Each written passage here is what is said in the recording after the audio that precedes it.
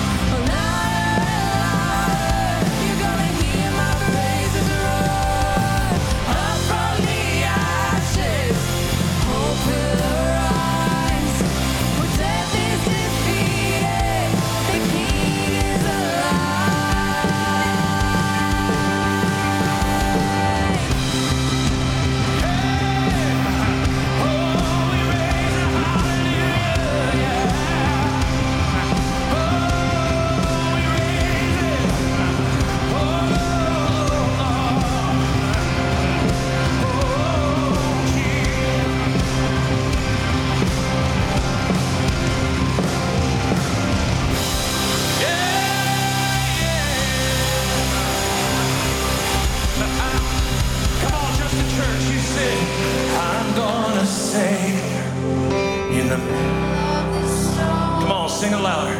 Loud.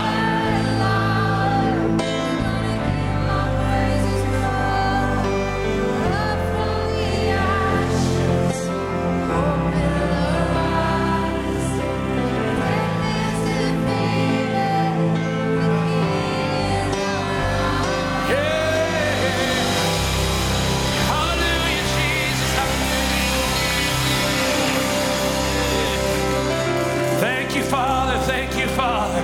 Yeah. Lord, it's our prayer that you come and rain down your Spirit this morning, oh God. Lord, we hunger for your presence. We thirst for your righteousness, oh God. Come on, yeah.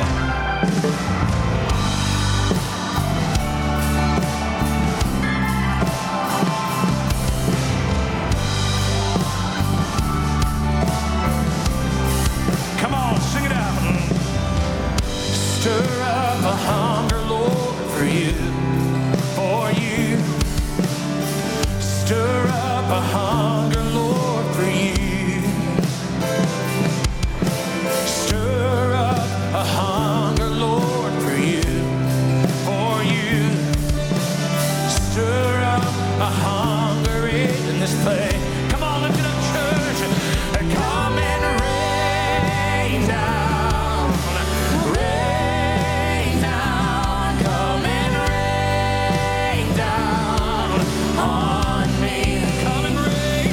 Come and rain down. Rain down. Come and rain down on me.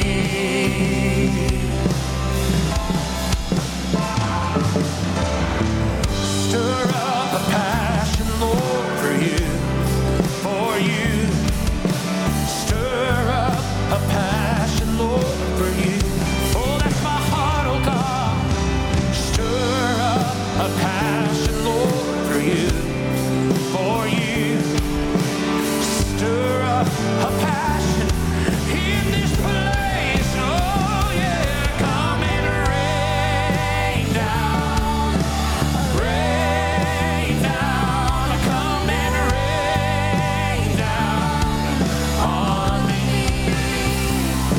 Come and rain down. Rain down. Come and rain down on me. Yeah. Stir it up, oh God.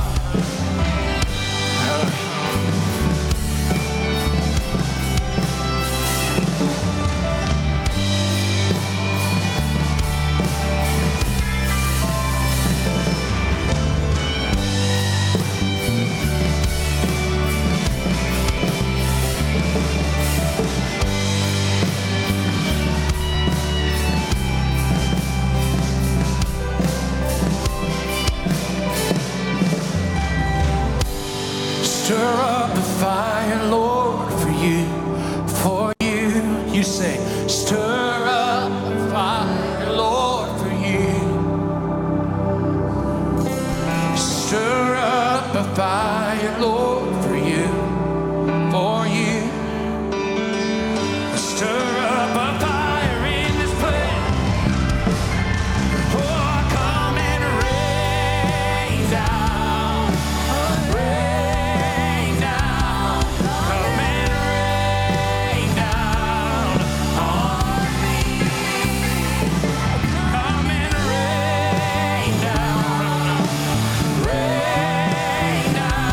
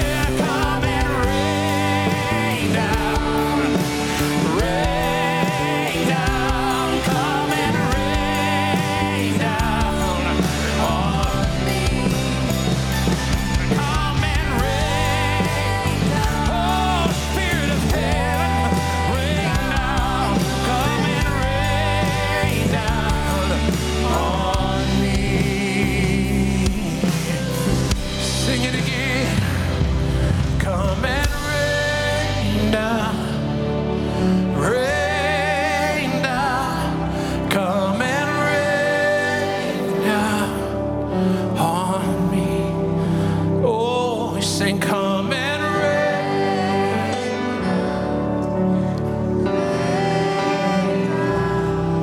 Come and rain down.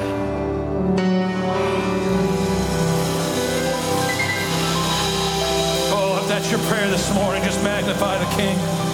Lord, come and reign. We need your shower of blessing, oh God. We need your anointing. We need your power. Oh, I need your presence, oh God. Thank you, Jesus.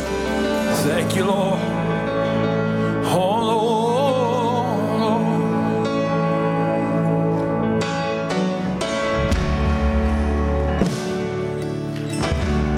How many of you all are in love with Jesus this morning? Amen. Oh, because you first loved me, God.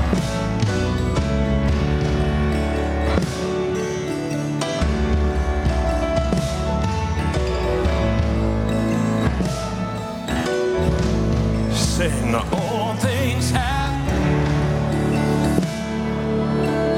Lift it up, church. Your love. Your constant, your constant.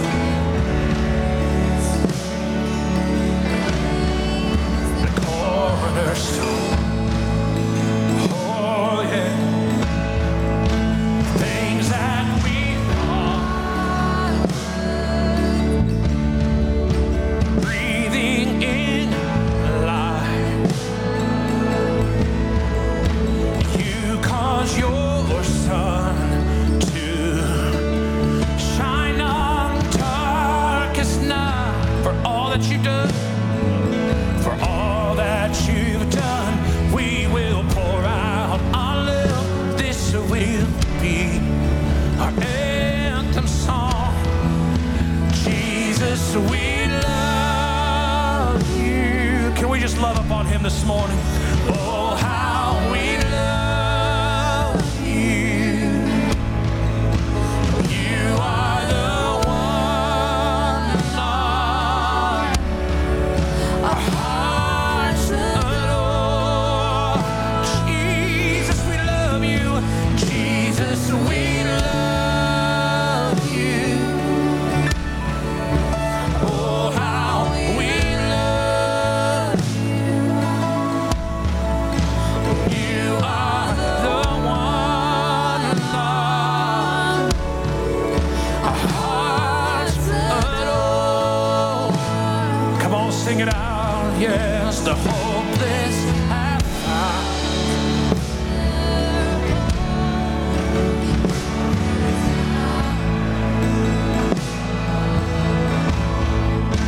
All that was lost,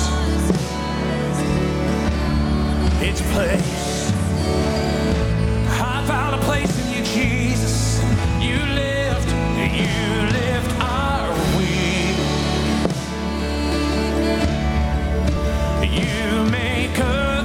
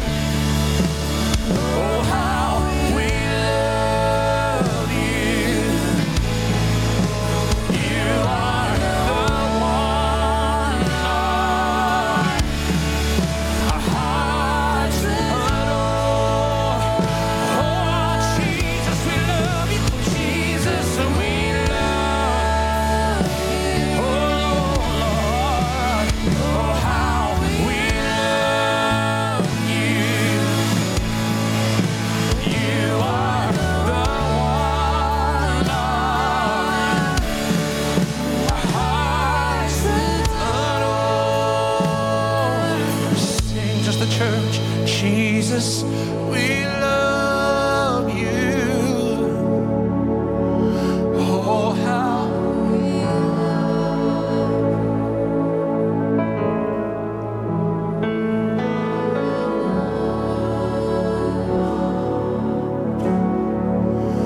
hearts with hands lifted, come on, press into his presence and sing, Jesus, I love you. Come on, make it personal to him this morning. Oh, how I love you. You are the one I adore. You are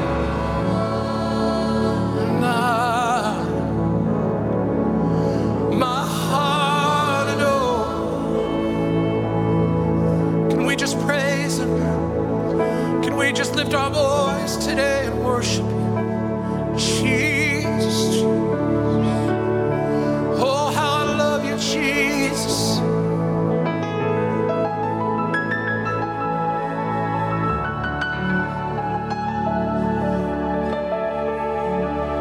My heart adores you. My heart adores you, Jesus.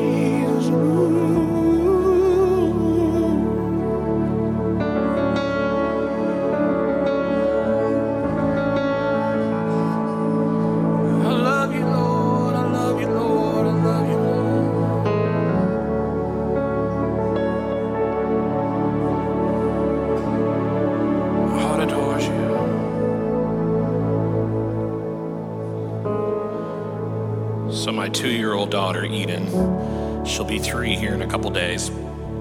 And her favorite thing to do when I come home, I usually sit in my chair and she'll run up to me and she says, Dad, tickle me.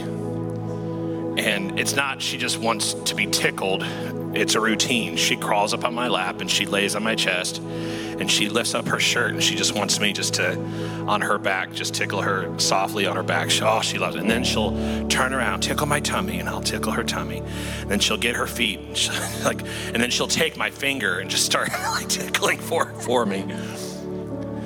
And the other day, and then there'll be times where we'll sit there for half hour, 40 minutes sometimes, and we're just playing together, and she'll take my face. And anyway, I said, Eden, have you been learning any new songs? And she said, yeah, Big God. I'm like, okay, sing it to me. And she started singing, he's a big God, how big? He's a big God, how big? Bigger than the mountain, bigger than the sea, a whole lot bigger than you and me. And then he goes, it's a big, strong, wonderful God. And she's like, Daddy, you do big. And I'm like stretching, and then she gets out of the chair and she starts pulling my arm. And I'm like, babe, I can't do any longer.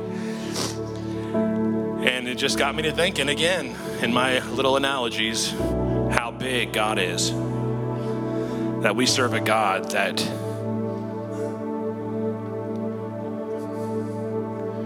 in spite of what we may think, he is above all, more than we can ask or think. And I'm thankful for his grace.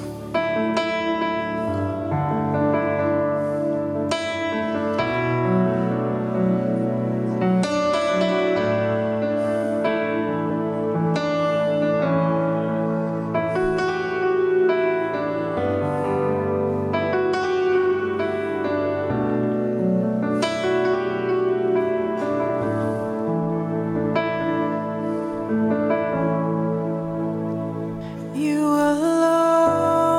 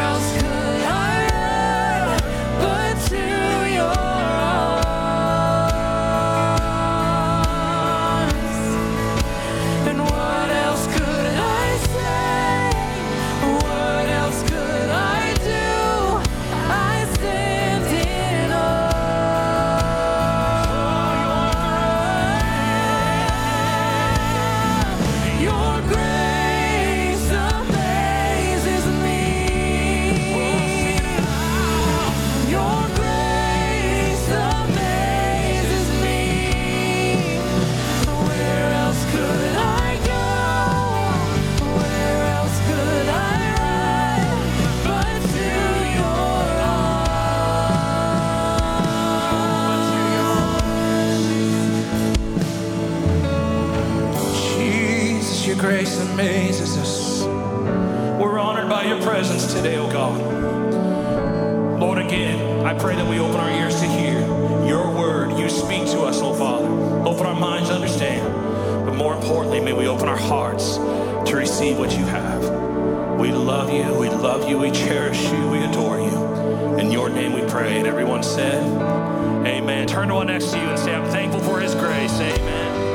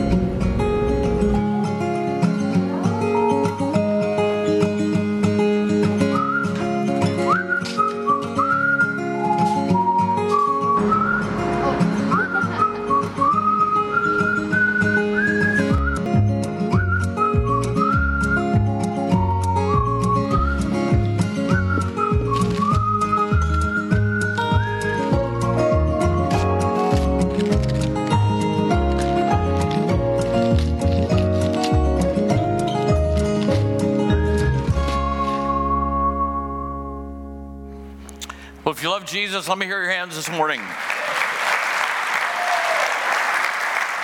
So glad you're here this morning for our third week of Super Sunday Family Fun Day. And I'm not sure what we're doing with the lights here, but I need a little bit to see people out there. It's completely dark. If you give me a little light on the congregation, that would be really, really helpful. Glad that you're here. We have a lot of things that are happening, and we're going to continue our series on things you learned in school that are not true. And again, we're not criticizing at all teachers. We love teachers, right? Give it up for teachers. But that conventional wisdom isn't always wisdom, and it's not always the truth. We've talked about the tongue map and how that doesn't function the way that they've told us. This morning, we're going to talk about the use of your brain. How many of you have one? Please hold up your hand. I'm still looking for that question. Gets 100% response. I've not found it yet. And some of you are proving it to be true. Let's try this again. How many of you have a brain? Let me see your hands. Great, wonderful. That's about 90%. How many of you have heard the myth that we only use 10% of our brain? How many have heard that? I know people that make that seem to be true. Don't point at anyone. But it's false. It's not true at all. So I did a little research to try to determine where did that come from that we only use 10% of our brain, and no one really knows. Now watch this, because there's a point to be made. The 10% statement may have started with a misquote of Albert Einstein or a misinterpretation of the work of Pierre Flourens in the 1800s. It may have been William James who wrote in 1908, "We're making only a small part of our possible mental and physical resources." Perhaps it was the work of Carl Lashley in the 1920s and 30s. Lashley was a scientist who removed large portions of rodents' brains and discovered they could still learn and relearn tasks. But no one really knows. It's not said anywhere. It's not in writing anywhere. It's just become that story that gets circulated. Why does it continue? Because somehow, somewhere, someone, before Facebook, somehow, somewhere, someone started this myth, and the popular media keeps repeating this false statement. Soon, everyone believes this statement regardless of the evidence. That's not just in regard to 10% of your brain. That is affecting so much of our culture right now. Somewhere, someone, somehow started the myth, and the popular media keeps on repeating this false statement. Soon, everyone believes the statement regardless of the evidence. We could talk about politics. We could talk about culture. We can talk about a number of things today that are impacted by the repetition of media telling us things that aren't true. Now, there's some proponents proponents of the 10% myth that have an agenda. They've long asserted that the unused 90% of your brain is capable of exhibiting psychic powers and can be trained to perform ESP. So they would like us to believe that we can slip into that other realm, and it remains widespread among New Age proponents. However, the physiological mapping of your brain demonstrates that all areas of the brain have a function, and they're all used nearly all of the time. Think about it. I just want you to get a picture of how amazing your brain is. You have an amazing brain. It weighs about 3 pounds and is enabling you to think, learn, create, feel emotions. It controls every blink, every breath, every heartbeat, and your brain has been described by scientists as the most complex thing we have yet discovered in our universe. Your brain is the most complex thing science has ever had to deal with. Your brain is more powerful than a supercomputer. Imagine that you have a kitten on your kitchen counter. It's hard for me to imagine having a kitten, let alone on the counter. But for you cat people, your kitten is on the kitchen counter. She's about to step onto the stove that you've left on. You have only seconds to act. According to accessing the signals coming from your eyes, your brain quickly calculates when, where, and at what speed you will need to lunge to intercept your cat. Then it orders your muscles to respond. Your timing is perfect. Your kitten is saved. I'm not sure that's a win. But your timing is perfect, and the kitten is saved.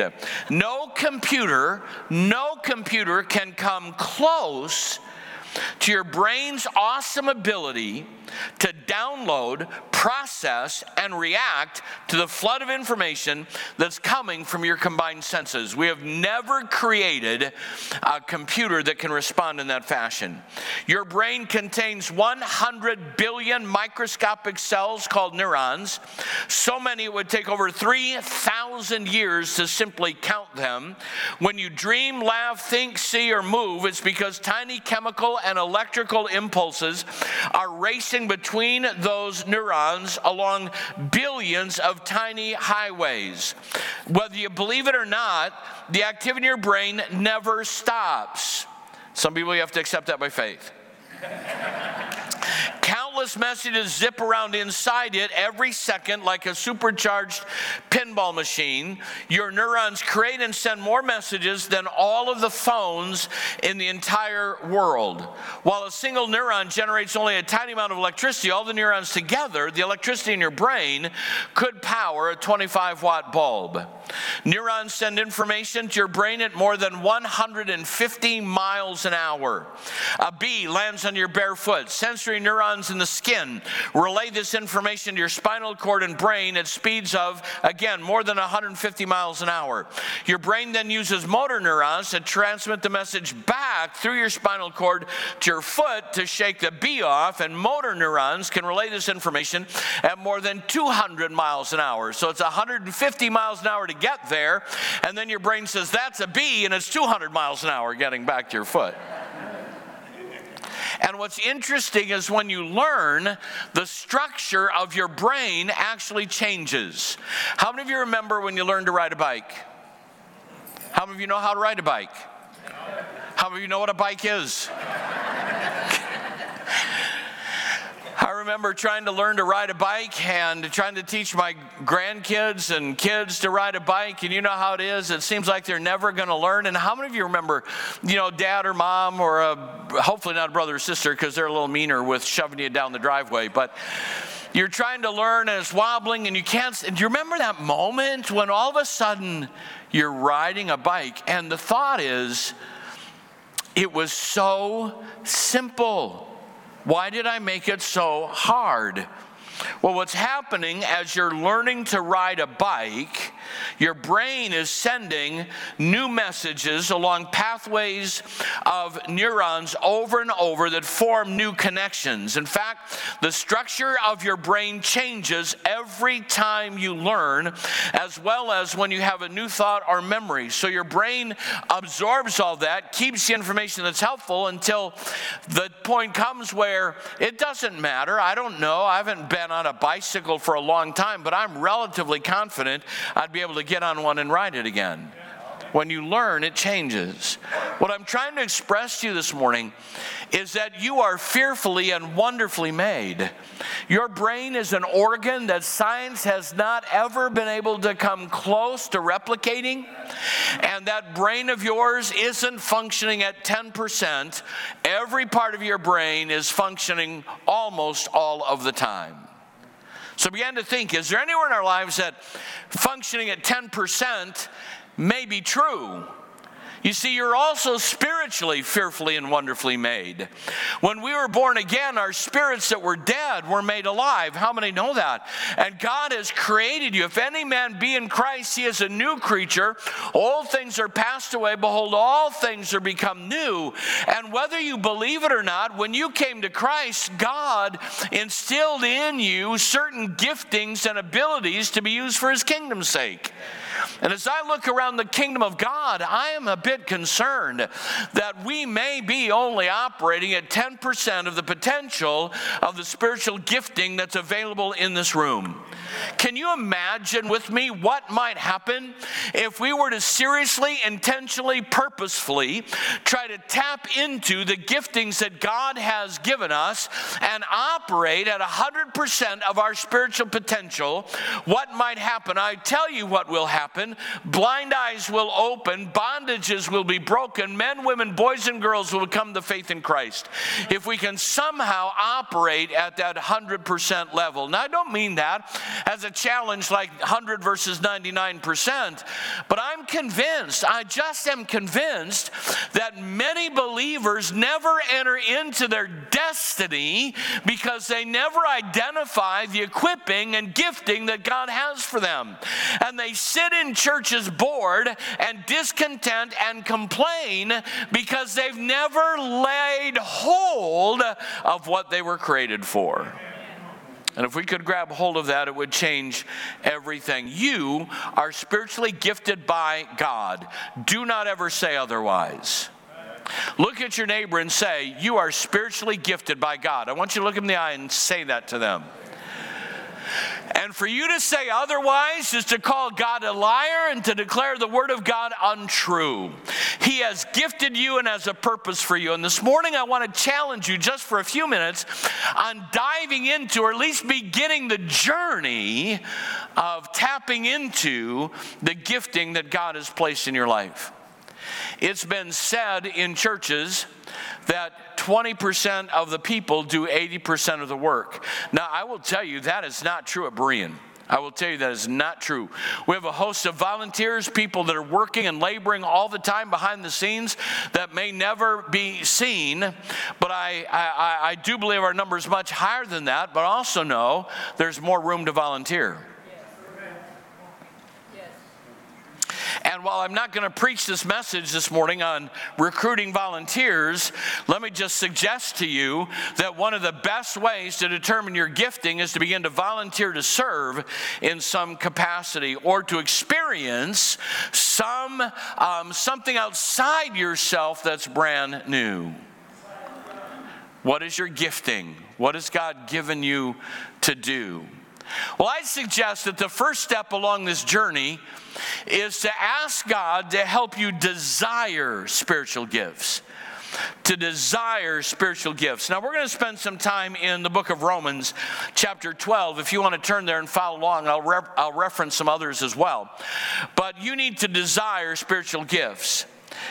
It tells us in 1 Corinthians 14, before I get to Romans 12, it's clear in 1 Corinthians 14 when it's talking about the supernatural gifts, but the end of 14, it also talks about ministry gifts. They're all put together in one place. We're talking about gifts of healing right alongside helps and hospitality, all in that same context.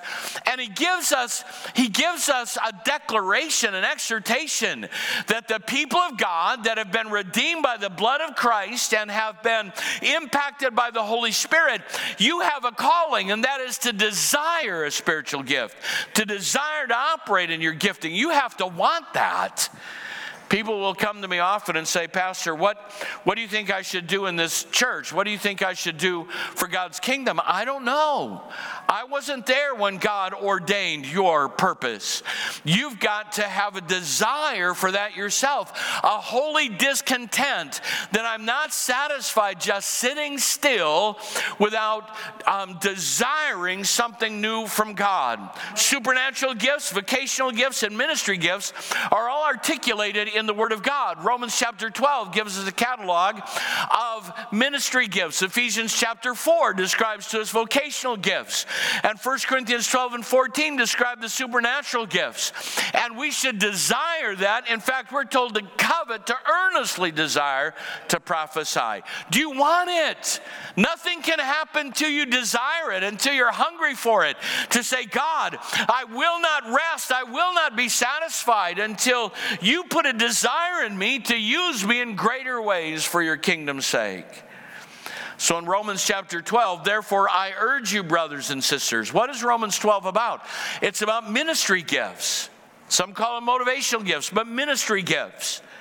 I urge you, in view of God's mercy, to offer your bodies as a living sacrifice, holy and pleasing to God. This is your true and proper worship. I urge you, he's passionate, to enter into what I'm going to say to you in this chapter, and that understanding or desiring a spiritual gift starts with you giving yourself fully to God.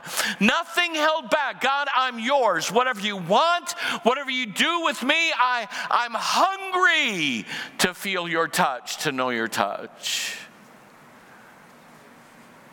Early in ministry, I'm not a counselor. I've never claimed to be a counselor. I'm a pastor. And I do pastoral counseling, which is really simply expounding the Word of God in a one-on-one or a one-on-two setting. That's all that it is. I'm not using psychological tricks or psychobabble. It's let's look at what the Word of God says and how it applies to your life. But I remember pastoring in Olwine, and a man came in to talk to me, his head down. You could almost see the storm cloud over his head. And we sat there, and I thought, I'm 24 years old. Full of wisdom and life experiences. And I thought, dear Lord Jesus, I have nothing to say to, I don't know what this guy needs. I don't know. I have no idea. You have to help me. He started to talk. And I heard myself start to answer. And I thought, who is this person sitting here? I'm saying things I don't even know where they came from.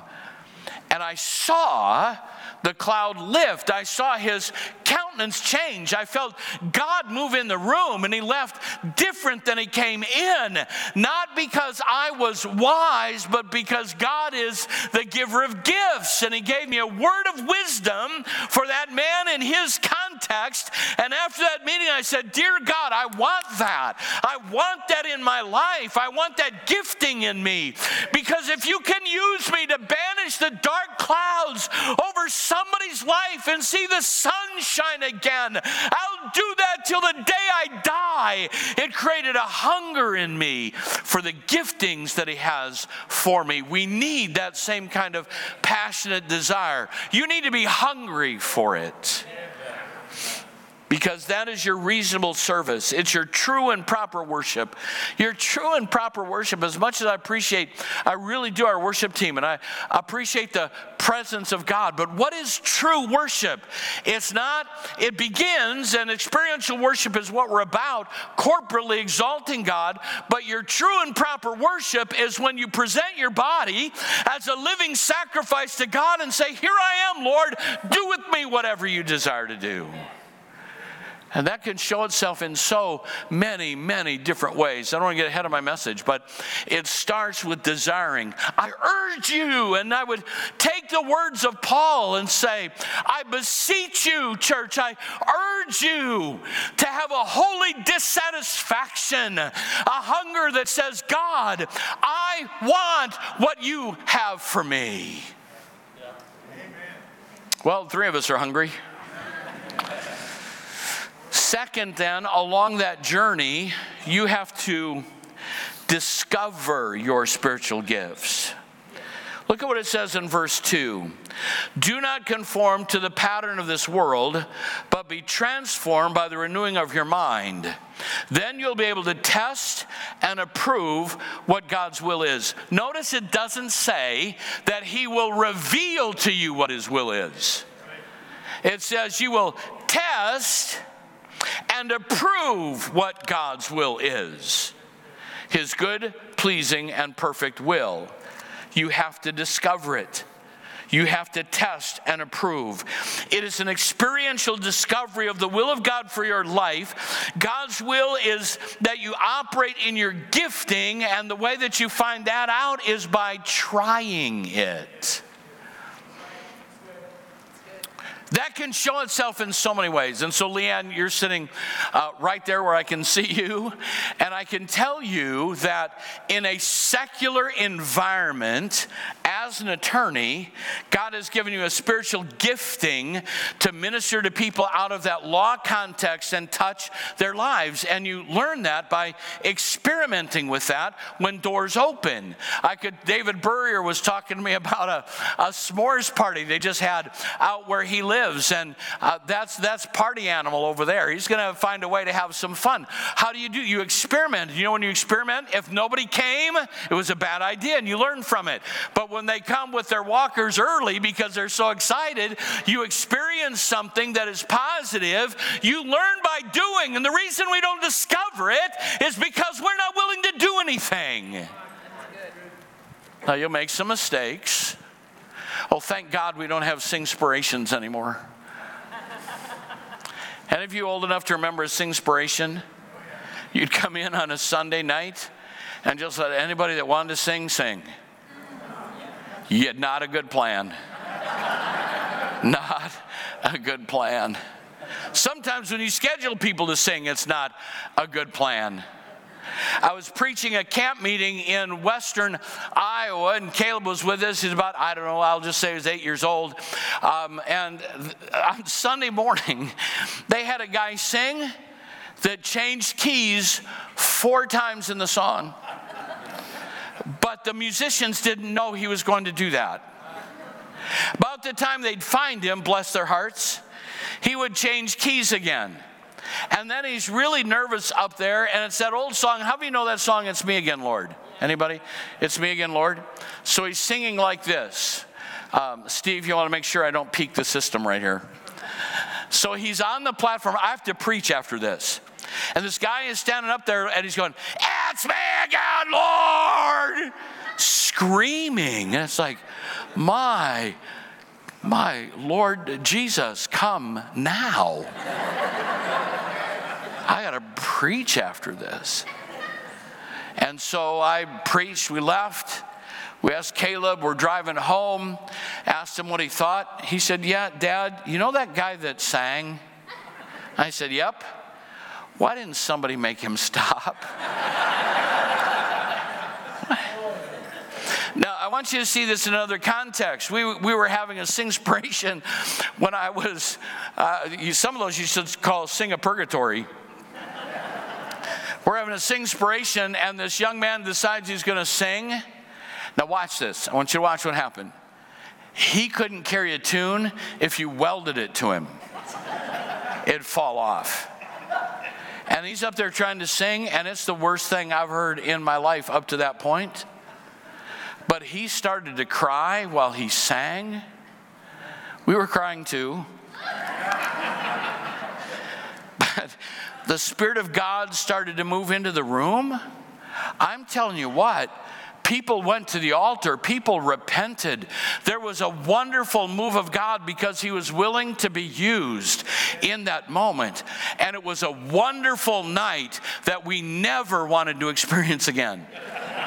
He was never asked to sing again because God was showing us that he uses the foolish to confound the wise, the weak to confound the strong. But we're not going to put him on the worship team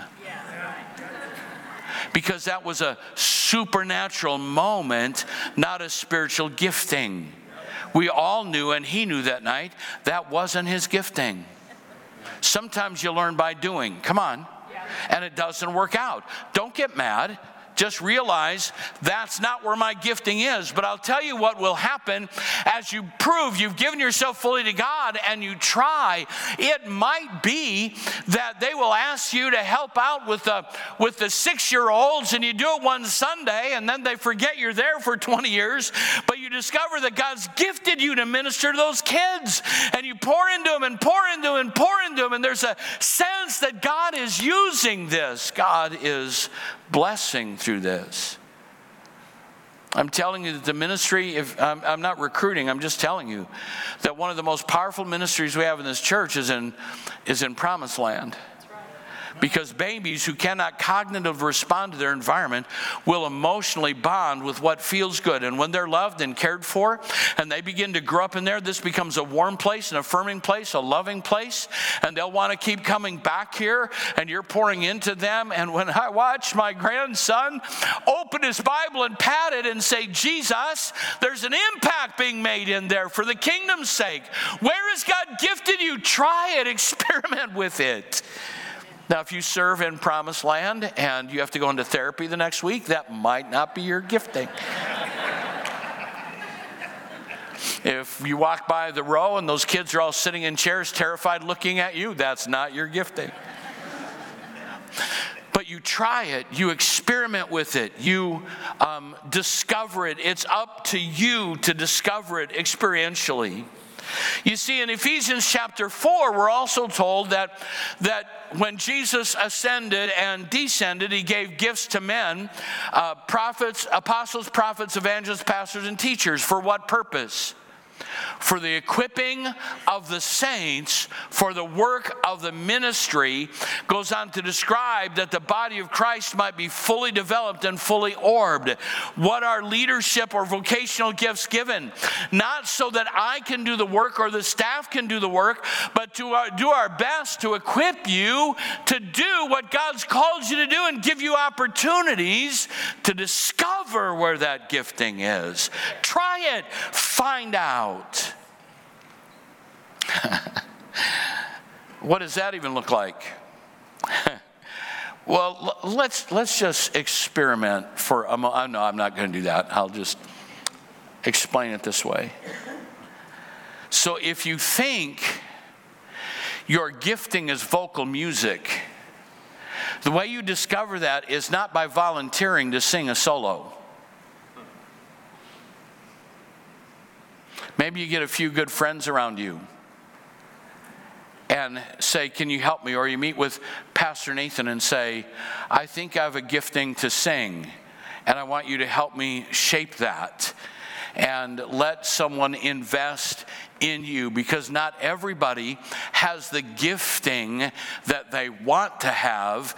They have a gifting that they've been given. And it's a mistake to try to grab something that isn't yours or to be something that you're not. But don't be afraid. Are you hearing me? Don't be afraid to experiment, to try to find out where that gifting is. 2 Timothy talks to us about studying to be a workman approved, not a scholar approved, but a workman approved unto God. You've got to discover it. Third, then you need to develop them. Look at verse 3 in chapter 12 of Romans. For by the grace given me, I say to every one of you, do not think of yourself more highly than you ought, but to think of yourself with sober judgment in accordance with the faith God has distributed to each of you. For just as each of us has one body with many members, and these members do not all have the same function, so in Christ we, though many, form one body, and each member belongs to all of the others. We have differing gifts according to the grace given to us. Now let me pause right there and say, think about that. Grace is freely distributed to us all, but in different measures and different ways. And the grace that is extended to you comes with gifting in that context. So now watch. Not everybody is going to receive the same level of gifting grace. Some have the capacity to rule over one city, some over 5, and some over 10. And so you don't look at the breadth of your impact, you look at the vertical relationship to God that's being had in your impact. So I've had people say to me, I remember a young man came into my office and he said, I know that God's called me to be an international evangelist. I'm going to travel the world and preach at camps, and I'm going to preach at camps overseas and all around the world. And he hadn't even spoken to the youth group. He hadn't received grace for that gifting. Are you hearing what I'm saying? But once you've received grace and you understand your gifting, you've desired it and you discover it, then there is a process of learning how to develop that. So he says to us, the last part of verse 6, when you understand that all together, if your gift is prophesying, then prophesy in accordance with your faith. Paul is saying that your expression of the gift will be in harmony with the development of your faith. And don't expect to be a spiritual giant because you have a gift. Recognize where you are in your growth track with God, and your gift will be proportionate to that.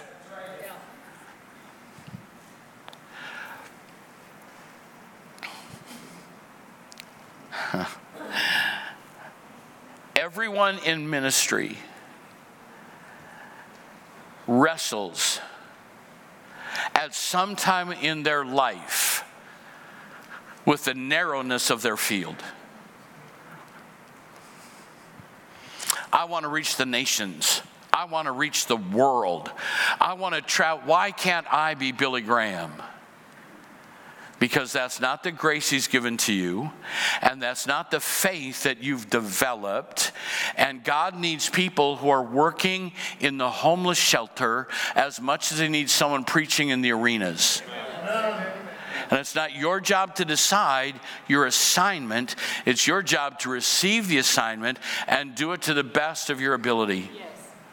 For some time, and there are reasons why I'm not doing it now, but for some time, I would go once a month down to Bethel Mission and speak to the homeless guys there. And I will tell you that that is a tougher crowd to share Jesus with. It's sometimes hostile crowd. And I felt like God spoke to me and said, if your gospel message doesn't work here, you don't have a message to preach from there. Are you hearing what I'm saying? The point I'm trying to make is, once you've determined your gifting, it will be in accordance with the development of your faith, and that will identify where you want to be. I just have been frustrated all my life with musicians and vocalists who think because they can sing well, they need to travel the world. How many of you know that we need good worship leaders, good vocalists, good musicians in the local church to reach our city, and that is just as viable and probably more viable than the person that's got a bus driving down the highway, because it's week after week building the body of Christ to reach hundreds and thousands of other people for the kingdom. What is your calling? Let it be in accordance with your faith, but then develop it. Don't be sloppy. Don't assume it will just happen. The Bible tells us in the book of Acts that there was a young Jew, a man named Apollos. He was from Alexandria, and he came to Ephesus. Listen, the Bible says about him, he was a learned man with a thorough knowledge of the Scriptures. Okay, let me explain that. At this point in church history, there was not a New Testament. There wasn't Scripture that explained the kenosis, the humanity and the deity of Jesus Christ. There wasn't clear teaching, repent and be baptized in the name of Jesus Christ, every one of you. So all of the New Testament teaching was oral and revealed by Christ to his disciples and communicated in that fashion. So when it says that he had a thorough understanding of the Scripture, it wasn't Matthew, Mark, Luke, and John. It was Genesis, Exodus, Leviticus, Numbers, Deuteronomy. How many are hearing what I'm saying? So he had a thorough knowledge of the Scriptures. He had been instructed in the way of the Lord, and he spoke with great fervor and taught about Jesus accurately. Sounds good, doesn't it? I mean, you can bank on that. Knows the Scriptures. He's fervent. He's a great communicator, and he's preaching accurately about Jesus, though he only knew the baptism of John. He began to speak boldly in the synagogue. When Priscilla and Aquila heard him, they invited him to their home and explained to him the way of God more perfectly. He needed to grow in his gifting. Now, I'm going to say something here that I probably shouldn't, but I'm going to put lead pastors on trial this morning, and hopefully you'll feel guilty as well. You can smile, it's okay. We hosted Del Tackett and the Engagement Project needed a place to meet, and they had people they wanted to train for a training day for some things that we're going to do, and we agreed to host it here. And probably, Adam, where you at? Probably, what did you say, 125, 150 people here maybe? About 150 people that were here. And I came in, and they were shocked that the lead pastor was here on a Saturday morning. And so I said to the group when I did the introduction, that's proof that God raises the dead when you get a lead pastor up on Saturday morning. But I didn't understand that Del Tackett, who travels the world, well respected nationally, came to find me after the meeting was over, and he said, thank you for being here as a lead pastor. And I said, okay, I'm not tracking here. Why do lead pastors not come to these events? Now listen, everybody listen right now? He said, because it's my experience that the majority of lead pastors are so arrogant that they think they can't learn anything more. Wow. Well, let me take that knife out of my back and say, oh, that's true of board members. Oh, somebody say amen now. That can be true of Sunday school teachers. That can be true of church members. Pastor, I've been going to this church for 25 years. No, you don't have 25 years of experience. You have 1 year of experience 25 times. Those are not the same. And anytime any of us, whatever role we play, whether it's a lead pastor, a board member, an elder, a Sunday school classroom teacher, a small group leader, when you get to the place that you feel like you have understood it all and you've reached the pinnacle of your preparation, hang up your spurs because your ministry is over. It needs constantly to be developed. How many are hearing me right now? You need to be working on it. If you're not working on your gifting to develop it more fully, you are not presenting your body a living sacrifice. That's where we started. You've got to desire your gift. You've got to discover your gift. And then there's work to develop your gift. He'll give it to you, but you're going to have to sharpen it. You're going to have to study. You're going to have to develop it if you want to be effective. You see, these are gifts of grace. And the Bible tells us over and over again that we are to grow in the grace and knowledge of our Lord and Savior Jesus Christ. I press toward the mark. Paul said, brothers, I don't count myself to have apprehended, forgetting those things which are behind and reaching to those things that are before. I press toward the mark for the prize of the high calling of God in Christ Jesus. He is saying, I'm not banking on my past victories. I realize there's more ground to be gained. There's more to experience. And until we get to heaven, we should be developing and sharpening our giftings for the kingdom's sake. I've jokingly told people that I know what I want on my tombstone. I want it to say, see, I told you I was sick. No, that's not what I want it to say, I died climbing. Where did that come from? I was reading about mountain climbers in the Alps. And on one particularly dangerous slope, one of the mountain climbers died. It wasn't possible to get him back down. He had to be buried there under a pile of rocks because it was so cold and frigid. And they put up a cross and a marker, and they wrote about him. He died. He didn't die falling. He died climbing. He was reaching. That should be the epitaph of every child of God. We need to develop our gifting. Are you with me? So we need to desire it. We need to discover it. You have to discover it and then develop it. And then last, deploy it. Just do it. Just do it. So watch how the tone changes in Romans chapter 12, beginning in verse 6, when he talks about our differing gifts. And he says, if your gift is prophesying, then he quantifies it, then prophesy in accordance to your faith. Then his tone changes. It's almost like he gets impatient. If it's serving, then serve. If it's teaching, then teach. If it's encouraging, then encourage. If it's giving, then give generously. If it's to lead, do it diligently, and to show mercy, do it cheerfully. But in that middle section, what is he saying? If that's your gifting, then do it. Amen. Before Nike ever marketed it, Paul was saying, just do it. Do it. If you discourage people when you're around, you don't have the gift of encouragement. Find something else to do. But find what your gift is, and then do it to the glory. Just do it. Just do it. I appreciate pats on the back. I do. How many of you appreciate being appreciated? The rest of you are lying. How many of you appreciate being appreciated? So thank you, by the way, for all the prayers and support cards in the passing of Carol's father.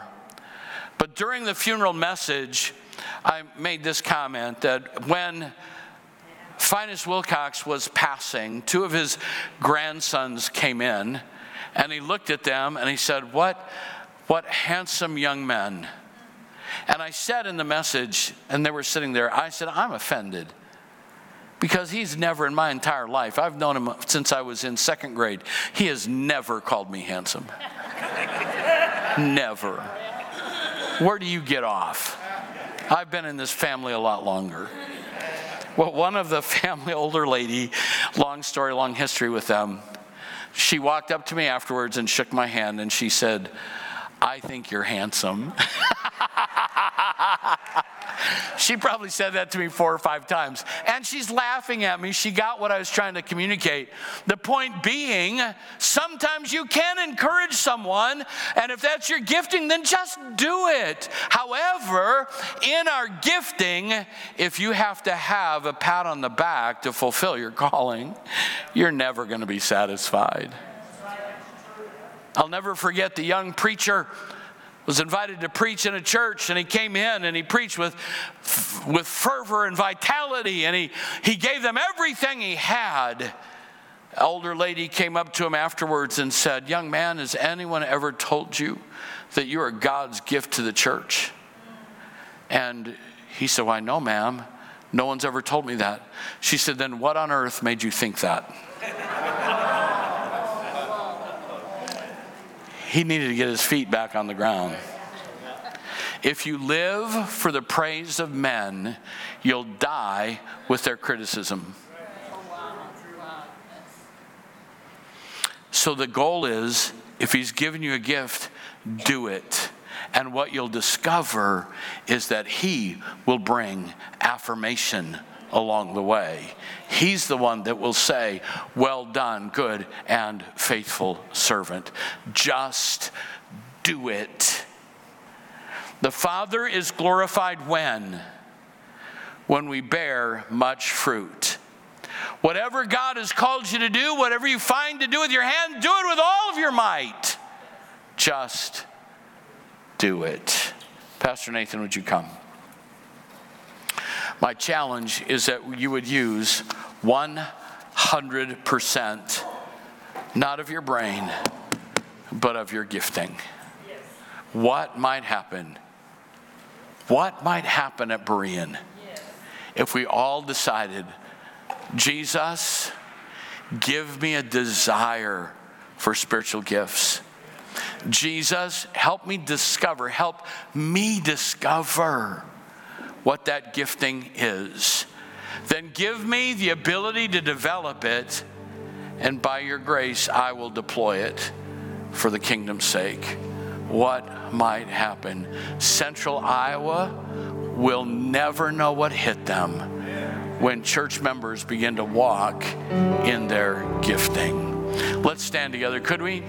And take some time. And here's what I'm going to ask you to pray. God, create a hunger in me. Create a desire in me to glorify you with every aspect of my being. Let's just worship him together.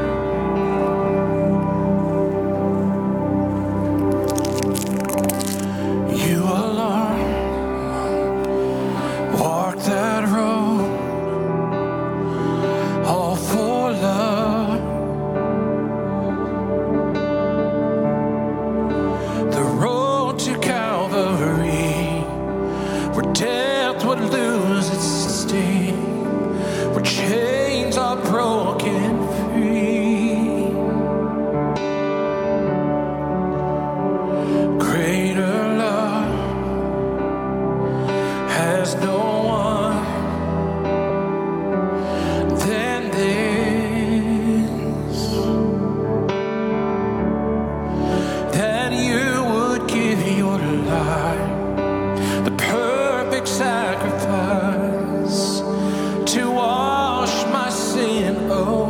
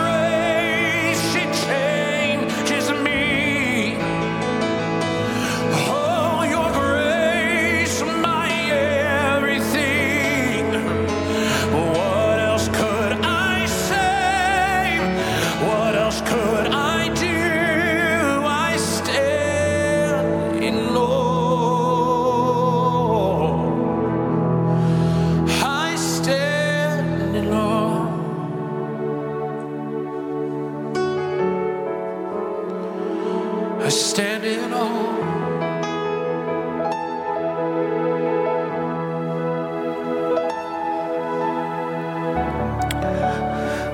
Lord Jesus, it is our heart desire